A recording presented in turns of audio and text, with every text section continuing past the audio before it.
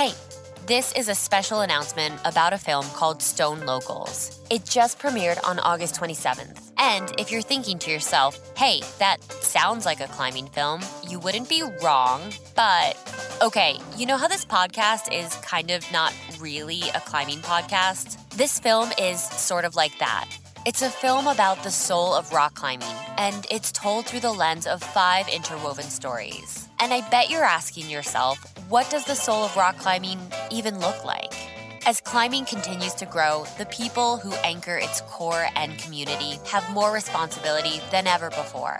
In this new film, Patagonia gracefully tells the story of 5 of these anchors. I don't want to tell you too much, but I, your podcast host, am one of these 5 stories told. You know how we're always talking about vulnerability? Well, you can't preach what you don't practice. After you listen to this episode, go to the Patagonia YouTube channel and check out the full-length film, Stone Locals. This film is brought to you by Patagonia. Not bound by convention, Patagonia is in business to save our home planet. This podcast is sponsored by Deuter, one of the leading backpack brands that will help you hit the trails with confidence and comfort, but most importantly, your snacks. Deuter has a history of first ascents and alpine routes. Their head of product development even climbed Everest once, in jeans. Hashtag not fake news. Deuter is known for fit, comfort, and ventilation. Founded in 1898, Deuter believes in good-fitting backpacks so you can focus on way cooler things like puppies, pocket bacon, and getting sendy, whether at the crag or in the alpine.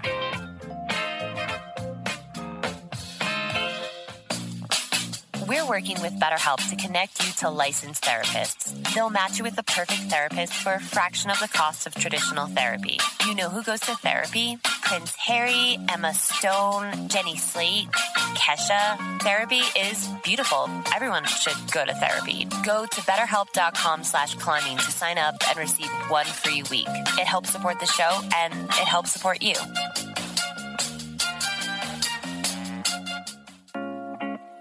This podcast gets support from Gnarly Nutrition, one of the leading protein supplements that taste way better than they need to because they use quality natural ingredients. So whether you're a working mom who runs circles around your kids on weekends or an unprofessional climber trying to send that 513 in the gym, Gnarly Nutrition has all of your recovery needs. The only question you need to ask yourself is, are you a sucker for anything that tastes like chocolate ice cream? Yeah, me neither. Gnarly Nutrition is designed to enhance your progress and tastes like a milkshake without all the crap.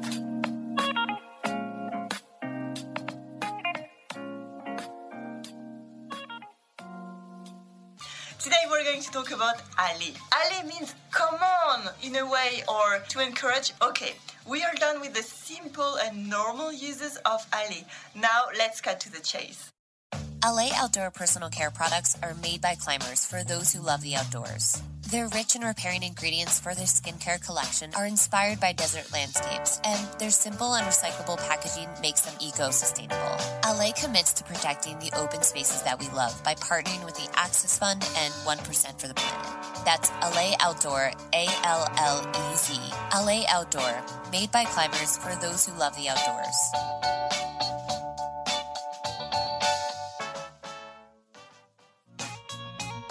This podcast gets support from Appalachian Gear Company, whose Alpaca Fleece hoodie won the 2019 Backpackers Editor's Choice Award. We've never actually won an award, but this one seems legit. The Alpaca hoodie offers unmatched breathability, and you can wear it for days in comfort under a pack or harness, thanks to its durability and design. This lightweight, eco-friendly fabric is the sustainable performance piece that you didn't even know you were missing. You can take 10% off your order by using discount code FORTHELOVEOFCLIMBING. Appalachian Gear Company stands by responsibly sourced alpaca fiber and this podcast. Hey, a quick heads up. This episode contains discussion about suicide. My name is Jack Greener. I'm from San Diego, California. I grew up surfing, spearfishing, freediving, wrestling, and doing jiu-jitsu. And a year and a half ago, November 2018, my neck was crushed in a sparring session by my instructor. I grew up surfing the entire coast of California and the coast of northern Baja, and grew up diving the reefs off La Jolla and San Diego and the kelp beds that unfortunately aren't there anymore due to climate change. But yeah, I think from the time I was 16, 17, I was traveling internationally by myself to Mexico, and then that manifested into moving to Nicaragua in 2015 to work as a surf guide. And my life prior to everything happening was just like this constant, like, go, go, go, go, like, we gotta find the next adventure, like, we gotta get out of the country as soon as possible. Like, I had a job lined up to teach surf professionally at a high-end resort in Costa Rica, and life was on a roll. I was in real estate, I was killing it in that, and I had intentions. I did my undergrad around sustainability and an emphasis in surf tourism, so I catered my classes at San Diego State to like learning about the surf tourism operations throughout like Central America and stuff. And I had the intention of going down to teach surf professionally and then opening up my own international surf destination. And, you know, the life throws you throws you curveballs, and that's kind of how we ended up here. My prognosis, for lack of a better word, at initial injury was horrible, really bad. Basically, when I got to Craig, they were like, hey, good luck walking out of here. And 3 months later, I walked out. My life has been a perpetual just middle finger to people that said, I can't do these things. The whole climbing community, it's so small once you start to get to know people. And coming from the jiu-jitsu community, where I'd been in that for about unofficially 5 years, officially just under 3, the jiu-jitsu communities are so supportive and so like everyone knows somebody. I was like, I have to get into the climbing community if I get the bodily function back, because the communities are identical.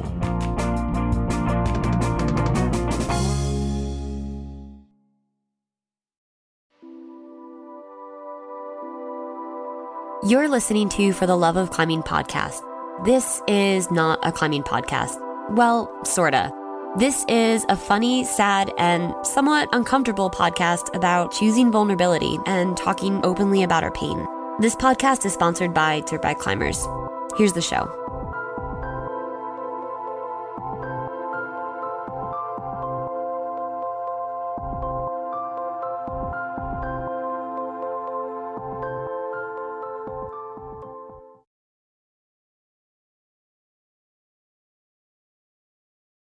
My arms are paralyzed. My abs are paralyzed. My legs are paralyzed. I'm not really self-supporting here except for my skeletal system. So you're kind of just jello. And I was intubated. I had all these strokes. I was paralyzed from the neck down. Like, it was a perfect storm. And I just had it in my head. I was like, if I'm not moving, I'm dying. And who's going to get me the fuck out of this bed right now?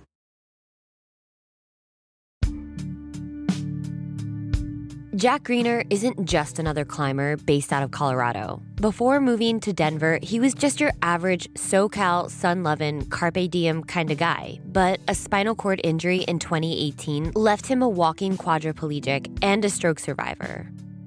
Jack had no idea that life would transplant him to the middle of the country where he would have to start all over. But life rarely cares about things like plans and intentions, and before 2018, Jack had a lot of those. Life was a nonstop ride, and Jack immersed himself in learning different cultures and languages and going surfing whenever he could. He was completely living that Southern California lifestyle, as he likes to put it. Jack had everything. He had jiu-jitsu, he had surfing, he was healthy, and had the means to travel. He was 3 weeks away from finishing his undergrad, had a great job, and came from a loving home with loving parents. Surf and jiu-jitsu kind of go hand in hand. It's a very core component of Brazilian culture as well. And I remember when I told them I was going to go to Nicaragua in 2015 to go work as a surf guide. And my mom's like, is it safe? Like, they had a civil war down there. And she was born in the 60s, so she remembers the Contra affair and all that fun stuff. And she's like, I don't think you should go. I'm like, I'm going. See you guys in like 3.5 months.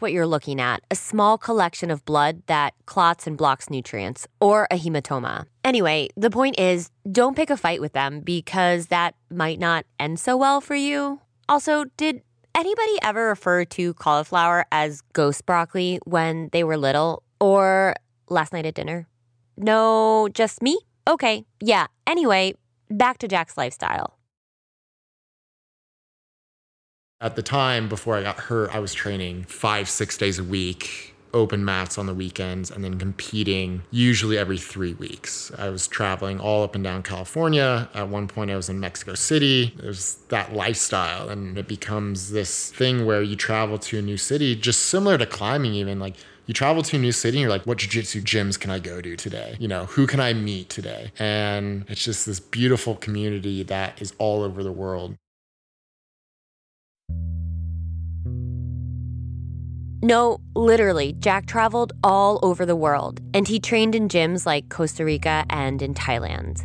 His community really was a worldwide network, and like a light switch, his whole life was flipped upside down in a matter of seconds. Yeah, so around that time, I was finishing up school. I was literally 3 weeks before finals at San Diego State. I was making a bunch of money in real estate, and I was training jiu-jitsu, and I would check the surf every morning. And so that day, November 29th, 2018, I woke up, and I was living in Del Mar in North County, San Diego. And I was like, I'm going to go for my morning surf check. So I went and got my coffee at my spot, said what's up to the boys. I was kind of sitting out at one of my spots on the bench, and I was like, surf's not that good today. Like, I think I'm going to go back and get some work done. So went back, and it was like 10:30, 11 that morning. I was like, no, you know what? Like, I haven't been to the no-gi jiu-jitsu class at noon recently, so I think I'm gonna go do that at 12.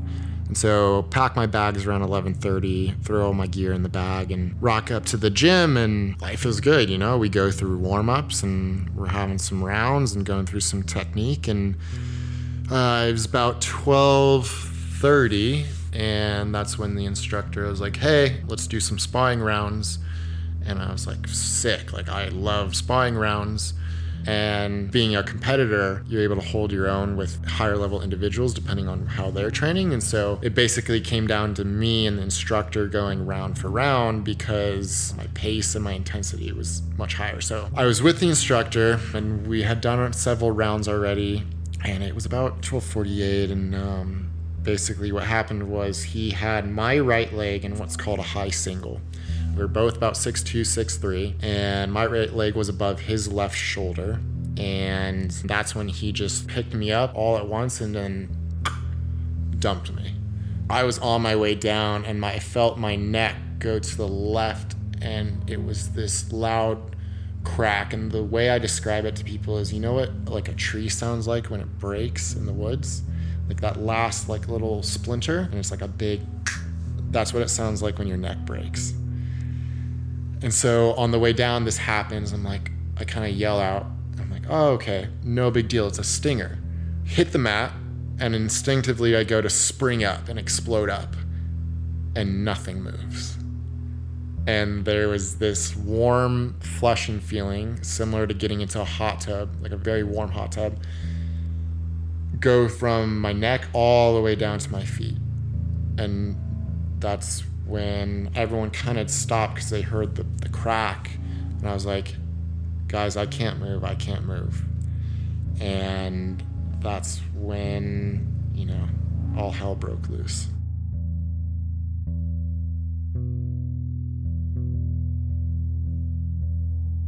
I will cry and talk through the whole thing. So all good. Yeah. Would you tell people what an incomplete spinal cord injury is exactly? There's two types of injuries, and there's a vast scale of how that'll affect a person. There's complete, which is complete severance of the spinal cord, which means you lose everything below the level of the sever. So if I broke my neck at C4, which is where I broke it at, and it was complete, everything below my deltoids would be gone. Mostly. I may get some movement back, but for the most part, I wouldn't be able to move or feel below that level of injury. An incomplete injury is when you have a cervical or lumbar break, in my case, C4 and C5, and the spinal cord is damaged, but it's not severed. So it looks like a bruise on X-rays or MRIs. And with incomplete injuries, you don't know what's going to come back. It's all kind of just up in the air. And when my accident happened, my neck was fractured at C4, C5. Bone fragments basically nicked the spinal cord and then also lacerated one of my vertebral arteries, which is one of the two main arteries that go to your brain. And then that led to eventually me having several strokes the following morning. It's not uncommon to walk, but to walk as well as I do is pretty uncommon. So like you can be incomplete. That just means you might have a flicker in your toe, and that's considered incomplete because a signal gets past the bruising or the lesion on the spinal cord. In my case, I was very incomplete. I have many friends that are very incomplete that walk to varying degrees. The way I walk is completely different than the way my friend walks who has a very similar injury as me. The way my injury would present itself on you would look completely different, and you have no idea how your body's going to recover or react. The bootstrap narrative or theory is essentially a belief that if you put your head down and work really, really hard, you can lift yourself up the social and economic ladder through individual effort alone. The concept actually dates back to the early 19th century, and initially it implied overcoming an impossible feat. More commonly, the bootstrap theory is known as a metaphor for achieving success with no outside assistance. And even though this theory of self-improvement has become somewhat of a pillar in American mythology, it's a little bit of a fallacy. This theory asserts that not only do you have to succeed, but that you do it alone. And anybody who's ever gone through anything hard knows that their best chance to get through it is with the help of others. Jack compared the way people approach spinal cord injury to the bootstrap theory, and he talked about how he first approached his injury after the accident. Oh, you worked really, really hard, and like if you can do it, anyone can do it, sort of thing. And that's not the case, right? Incomplete spinal cord injury is dumb luck and a little bit of hard work. I always like to put it out there that way because so many people compare their injuries to other people with injuries. And the thing I did very early on was I would look at other people and be like, I'm not going to be like them. And that's the wrong mindset to have because it's like you're siloing yourself off from empathizing and relating to people who are now in this little niche community. And I think that hurt me early on because I was in such a shell. I was in such a fight or flight mode for the first 2.5 months, really. And that comparison is really toxic. And I dealt with most of my grief early on. I would cry for hours on end. I would scream.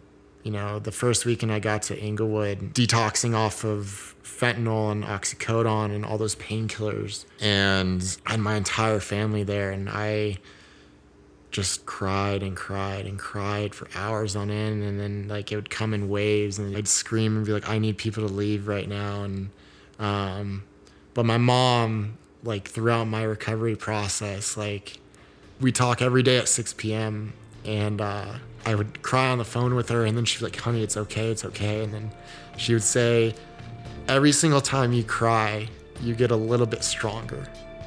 And that's how you're gonna get through all this shit. And yeah, that stuck with me. And right, every single time I would cry in therapy, I would cry privately, I would cry on the phone, and I just acknowledged, I was like, these are my stages of grief, and I'm grieving losing my body, I'm grieving losing my independence, I'm grieving losing my privacy, but it's gonna make me that much stronger as time goes on. And I'm gonna be able to look back at those times where I was crying and screaming to my mom and family and friends and therapists and all this stuff. I'd be like, damn, you're strong as fuck now. Like, look at what you went through. And it's really beautiful. It's just a really beautiful process of understanding that it's okay to grieve all these things you lost and keep moving forward and acknowledge that loss, that sadness, those moments crying make you that much better of a person and help you relate to people in your situation, people not in your situation. I wasn't an empathetic individual at 19. I was too ego-centered, and having gone through what I've gone through and dealing with paralysis and seeing other people paralyzed and seeing traumatic brain injuries and all these things, like, I really empathize with people now, and it's just this beautiful process of like getting to that point.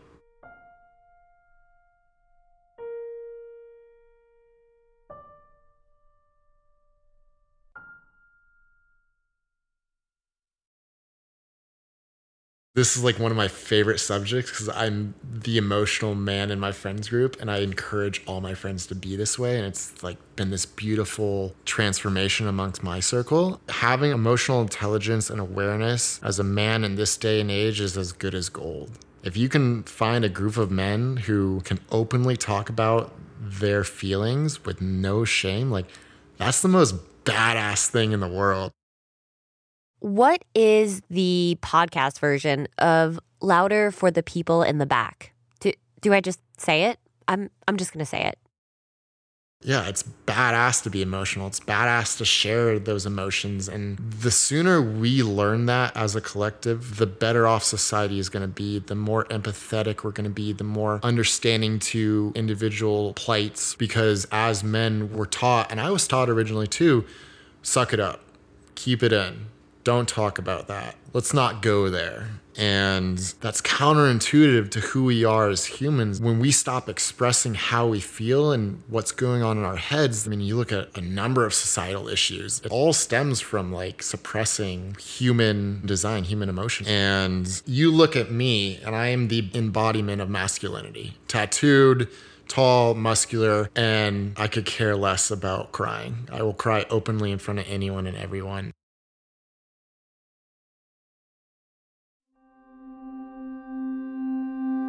This sucks.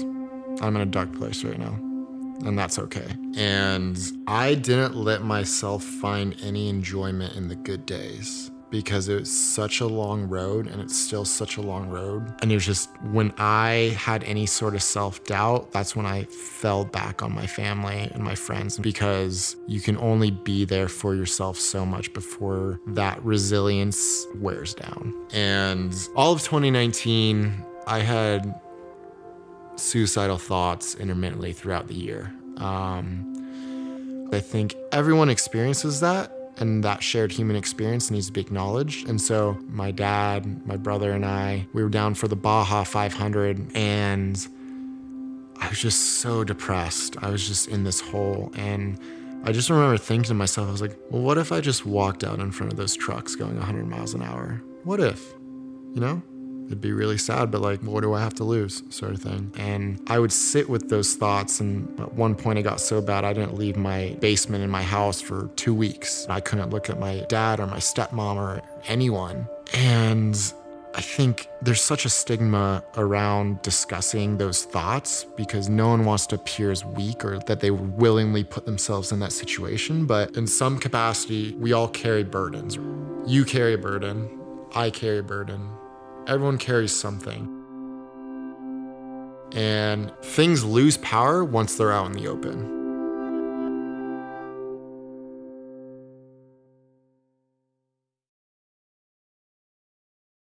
Talking about suicide and suicide ideation are shied away from based on people's perception of mental illness. And more often than not, it isn't addressed until it reaches a crisis point.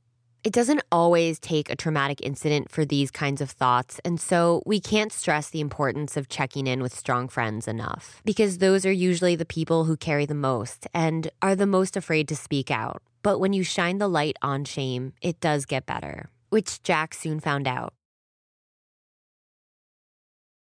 I got a flicker back in my toe. For 3 nights prior, my nurse and she would come in and I'd look at her and be like, I really think my left toe is moving. And every single night she'd like lift up the covers and be like, I'm sorry, like it's not moving. And then like, it was like that 4th day. And I was like, I swear to God, my toe's fucking moving right now. And she's like, all right, like fingers crossed. And she kind of did like this, like looked at me and then like lifted the covers up, and she's like, oh my God, it's moving. She started jumping around the room and like we were crying and stuff and celebrating. It was like 9 o'clock at night. And that's when I got it in my head. I was like, all right, like we're gonna go create a miracle here. And so that just became my motto every single day. And I'd meet my nurses, I'd meet my PTs, and I'd be like, hey, you don't know me, but like, I'm gonna create a fucking miracle here. And they're like, we hope you do. And that create a miracle became like my battle cry. I wasn't ready to die. I have it tattooed on me. It's like, if I die, I die. Si me muero, me muero. And then it's come hell or high water. I was just so adamant on making shit happen. And I think that comes from conviction, that comes from continually betting on yourself and just believing when no one else would.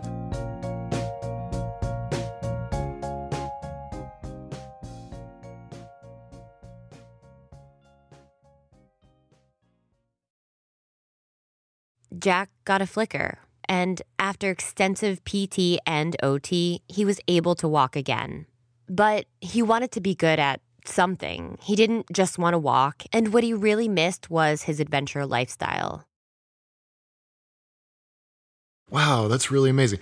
No, that's just like, who fucking cares? Like, I want to do something gnarly. Like, I want to do gnarly shit and do it with a disability because no one else is doing it. So I put that post out on Instagram, like, somebody help me out. And people did. Jack acknowledged the fact that he would never be able to do jiu-jitsu again or surf. Everything from the neck down had forever changed, but he was still looking for something that he could do regularly. That next passion he could light up and run with. So he consulted the internet. People responded with all kinds of recommendations. They told him to try bodyboarding, adaptive mountain biking, hiking, modeling, and someone even suggested golf. But a message from the adaptive coordinator for Mesa Rim Climbing Gym piqued Jack's interest. She messaged me. She's like, hey, like, I'd love to get you in the gym. Like, let's get you on some walls. And prior to my injury, I'd climbed, a few times a year at an indoor gym. I had jiu-jitsu and surfing. So climbing was like kind of on that like radar, but it wasn't a priority. And so she invited me out and I was like, wow, I fucking suck at this. But in my mind, I was like, wow, I'm suffering. I'm not good at this. I have no idea what's going on. I need to do this more. There's two types of people. There's the type of person who encounters something incredibly difficult. They're like, I want to keep doing this. And then there's the other type of person who encounters something incredibly difficult. I'm like, I don't want to do this anymore. I fall into that first category of like, well, I suck at this. I need to be better at it. But I made a promise to myself. I was like, I can't dive into climbing full time until I get employed and like focus on some more important life stuff. Because the walls, the rock, it's always going to be there, but like you got to provide for yourself financially. I had to move out of my parents' place. And so just moving forward from that July, like late August, and I was like, I think I'm ready to go travel solo again. And so that's when I booked a one-way ticket to Hanoi in Vietnam. And it was tough. It was, I was in a tremendous amount of pain, but I also knew that there was rock climbing out there. And I was like, well, like, even if I can go do this for the day, like, that'd be pretty cool. People with quadriplegia don't have the fortune to climb, typically. And so I went to Cat Ba and I signed up for this rock climbing, like, day-long excursion. And they took us to the spot to go top rope. And it had me hooked. I was bleeding everywhere. My hands were all fucked up. And then I just made that decision December of 2019. Like, I'm gonna move to Denver. I'm gonna start a career. I'm gonna rock climb. I'm gonna hike fucking mountains. And that's what I'm gonna do. And that's what Jack did. He was a top rope tough guy, of course, no shame. Also, shout out to Jeff. We love you. Jack was in it. He went and climbed the first Flatiron. He climbed an Eldo. He even made an adaptive ascent of the Edge of Time, a classic 5'9" in Estes Park with his brother, who also rock climbs. And then I think I'm ready to like lead something. And so all my friends have been like, nah, dude, like, I don't think you should do that. Like, your legs don't react the way you want them to. And like, you slip sometimes. But if I want to feel like I'm a climber, I got to lead something.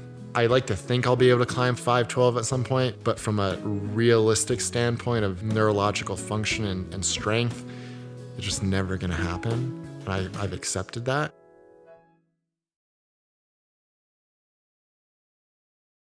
Yeah, both my brother and I are constantly worrying our parents, even more so now. And, I've seen my friends take falls. In the climbing community, once you kind of get to the point, you watch your friends take bigger falls, and you're like, all right, like, at what point are we going to sit down and like really discuss life or death situations? And that happened with my brother. He's like, dude, this chimney if you fall, you're dead. And I was like, all right, cool. Like, this is when we have this conversation right now. Gear is classically replaceable, right? Life isn't. And I know Craig DiMartino. I'm familiar with Quinn. I know all these people through social and stuff like that who've already had injuries. So I'm already like hyper cognizant of the consequences.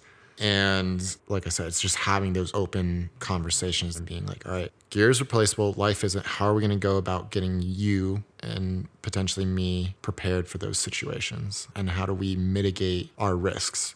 If we circle all the way back to my injury, I couldn't do anything. Life happens. But in a sport like climbing, you can mitigate quite a bit of risk. And now it's like, okay, well, we did the first flatty. Like, why can't we do Shark's Tooth in Rocky Mountain, right? Like, seems pretty doable, 5-6 trad. But how do we get the skills to do that?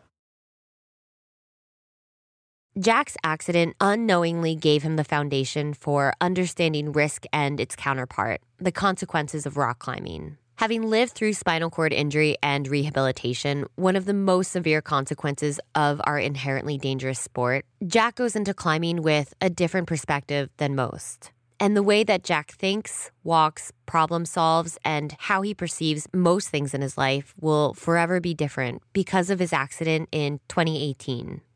What are the limits of forgiveness? Healing from trauma, whether physical or emotional, may result in forgiveness, but does it work the other way around? Can forgiveness result in healing, or does it simply cover up the wound?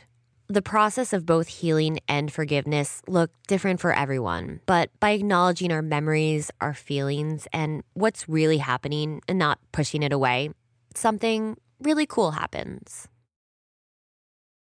I was in California 2 weeks ago, and I thought I saw him walking down the street. And for a moment, I had to decide between being incredibly angry or just being like, all right, this happened. I have to forgive this person. And I struggle with that. There's days where I'm incredibly angry and like, this person gets to live a normal life. He's had nothing taken away from him. He gets to teach and do what he loves to do. And I can't surf anymore. I can't swim anymore. Like, I can do all these other things, right? But like the things that I did before that made me who I was, I can't do anymore in the traditional sense. And so it's this ebb and flow of anger and forgiveness. And I've made peace with it mostly, but I think it's only natural to be angry about it at the same time because I was violated in a way that I didn't have control over. And no matter what way you spin it, that sucks. And then I'll say those things out loud, acknowledge that thought and that anger. And 30, 40 minutes later, I'm on to something more positive, something more productive. And this could be anyone who went through trauma and got through it and created something beautiful from it. It's like, look at all that I lost, but look how much I've gained. And that's what's beautiful about it. That's what's beautiful about creating something from loss and from trauma. Miracle. Yeah, create a miracle, right?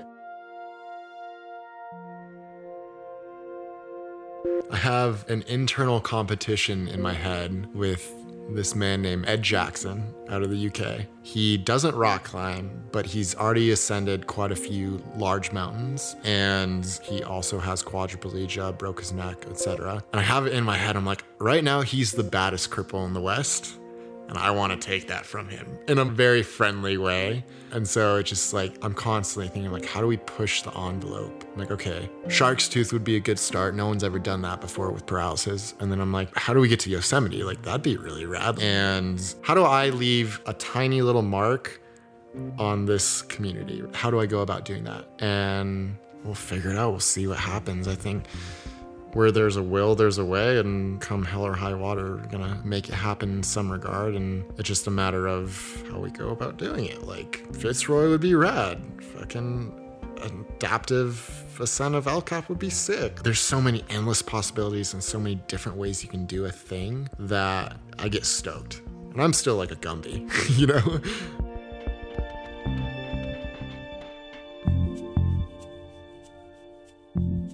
It can be difficult to pick up the phone and ask for help, but calling a PTSD hotline number is always free and confidential. If you or someone you know is dealing with a traumatic incident, consider speaking with someone about the treatment options available. If you experience suicidal thoughts during a PTSD episode and don't know who to talk to, call the toll-free 24-hour hotline of the National Suicide Prevention Lifeline at 1-800-273-TALK. That's 1-800-273-8255 to be connected to a trained counselor at a suicide crisis center nearest you.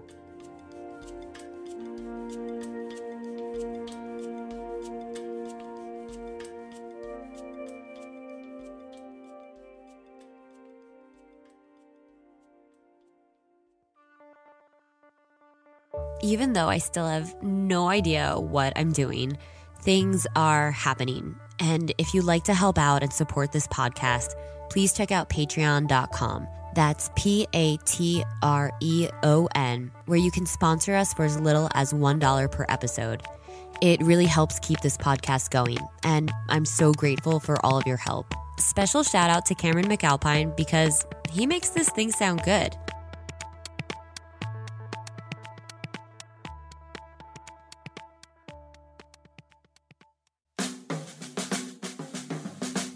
You're listening to For the Love of Climbing podcast. A huge thank you to Deuter, one of the leading backpack brands that will help you hit the trails with confidence and comfort. And a big thank you to Gnarly Nutrition for supporting this podcast and the messages that we share. Gnarly Nutrition supports a community of vulnerability and equality and tastes like a milkshake without all the crap. A big shout out to LA Outdoor for supporting the Access Fund and 1% for the planet. LA Outdoor personal care products are made by climbers for those who love the outdoors. And thanks to Patagonia. Not bound by convention, Patagonia is in business to save our home planet. Support companies who support this podcast. We couldn't do it without them. If you liked what you heard, you can leave a review on iTunes or give us a like. Like all good things, you can find us on the internet. Until next time.